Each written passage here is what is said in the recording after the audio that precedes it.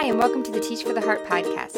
I'm your host, Linda Cardamus, and I'm here to give you the ideas and inspiration you need to overcome your teaching challenges and make a lasting difference in your students' hearts and lives.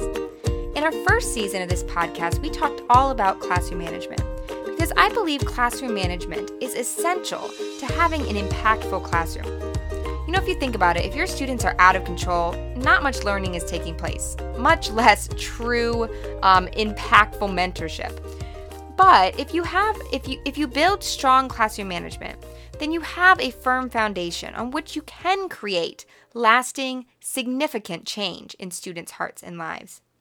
So we talked all about classroom management. Next, in season 2, we tackled balance. This is an essential topic because if you're overworked and overwhelmed, you're going to struggle to bring energy and enthusiasm into your classroom. But when you figure out that proper work-life balance, you're much better equipped to engage with your students in a meaningful way. Which brings us to this season, season 3, in which we'll be discussing 10 traits of impactful Christian teachers. These are characteristics we need to focus on if we want to go beyond just teaching academics and make that real and lasting impact in our students' hearts and lives. I've been so excited to finally reach this important topic that is so dear to my heart. I've identified 10 key traits of impactful Christian teachers. Although I'm sure we can come up with more, these 10 are really important. We'll be discussing each trait one by one to see what the Bible has to say about it and what it looks like day to day in the classroom. Today, we're starting off with a sense of mission. And what I mean is that I believe that teachers that are going to have a significant impact have a good and a strong understanding of what their mission is and why they are in the classroom. So let me ask you, let's say I'm sitting across from you, we're having a cup of coffee, and I ask, why are you a teacher? What would you say? You know, there's so many answers you can give. Maybe you are just passionate about your subject. Maybe you just love interacting with kids. Or perhaps your favorite thing is seeing those aha moments in your students' eyes when the concept finally clicks. But if that's the only reason you're a teacher, you're missing a couple key components of your mission. I hope that your answer would include these two important pieces. First of all, I hope your answer would include the fact that God has called you to be a teacher. If you don't know that in your heart, if you don't know that God has put you in this position and God has called you to be a teacher, it's going to be really hard to stick with it on those days when things just aren't going well, you're tired, and your students are getting on your last nerve. You need to know in your heart that God has called you to be a teacher and that you are exactly where He wants you to be. So before we even move on to talk about the rest of our mission, let me say, if you're like, man, I don't know, I'm not sure about that, I would really encourage you to set aside some time over the next few weeks and really pray about it. Just pray, seek God, ask Him, Lord, is this where you want me? Is this what you want me to do? And honestly, don't stop asking Him until you have a very clear yes or a very clear no. If you keep asking, He will give you an answer. And you'll find that so helpful day to day in the classroom to know, yes, I should be here. And if the answer is no, then He has something else great for you. So number 1, you need to know that God has called you to be a teacher. Number 2, another important part of your mission, the reason why you're a teacher, is you should be looking for God to change lives. Now, those of you that work in Christian schools are probably right on board with me, but I've had some teachers in public schools think, well, wait a minute, Linda, I teach in a public school. Christianity has nothing to do with this. And that's the thing that I want to talk to some of you about right now. If you teach in a Christian school, we're going to circle back to Christian schools in a second. But I want to talk for a minute to those of you that teach in public school and kind of feel like that. You kind of feel like, where does my Christianity fall in a public school? I can't say anything. Is that really part of my mission? And I would say that yes, it absolutely should be. Let's talk about a few reasons why. The first thing is that you need to remember what is true and who is the answer to all of life's problems. And if you are a Christian, you know that the Bible is true. Every word of it is true. And the solutions that God presents absolutely are the answer. Now, just because you might not be allowed to say that in your classroom doesn't mean that's not the truth. So first and foremost, just keep that in your mind. God's ways, what you know, that is the truth. It doesn't matter if other people don't agree with it. It doesn't matter if they would believe differently. It's the truth. And we always want to start from that understanding. Here's another truth. God is not bound by the laws and by the regulations that say he isn't welcome in the public school. Don't you think that God is big enough to do something through you and to work in your classroom despite the fact that many schools don't want him there? I think he is. We serve a great God and a big God. And what you can be doing is you should be looking for ways that he can work through you. Now, no, okay, I am not saying that you should stand up in front of your class and say, "Thus saith the Lord," and preach to your students. Okay, clearly, if you teach in a public school, you can't do that. You just can't. But that doesn't mean that you just completely disregard God while you're at school. God is still able to work, and he's still able to work through you. So you should be keenly aware at all times that he is the answer for your students, and just be praying that he will work in your students' lives, even if you don't have any idea how it could happen. Does that make sense? You can just constantly be asking him, "Lord, work through me.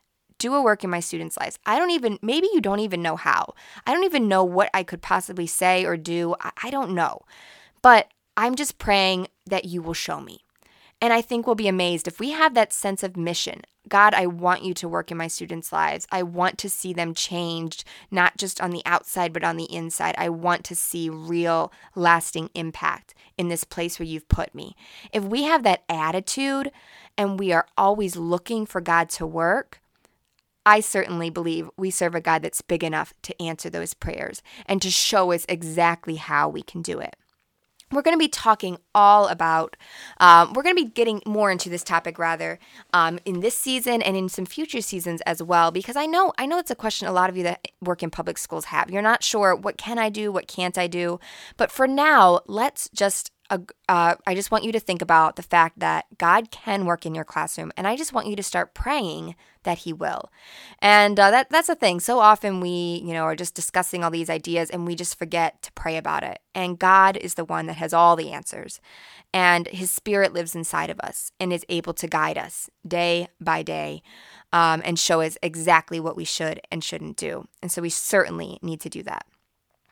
So those of you that are in public schools, I really hope that a strong part of your mission should be, your goal should be to be a bright light pushing back the darkness, just to be that bright light. I love the verse in Matthew 5 that says, "Neither do men light a candle and put it under a bushel or under a basket, but on a candlestick, and it gives light to all that are in the house." Those of you that teach in public schools, strive to be that bright light.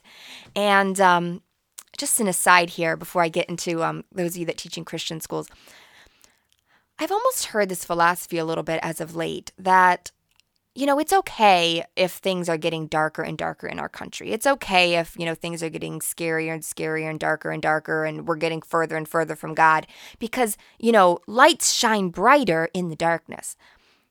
And there's perhaps some truth to that, but I'm very worried that that line of reasoning is leading people to think that they're not actually shining brighter.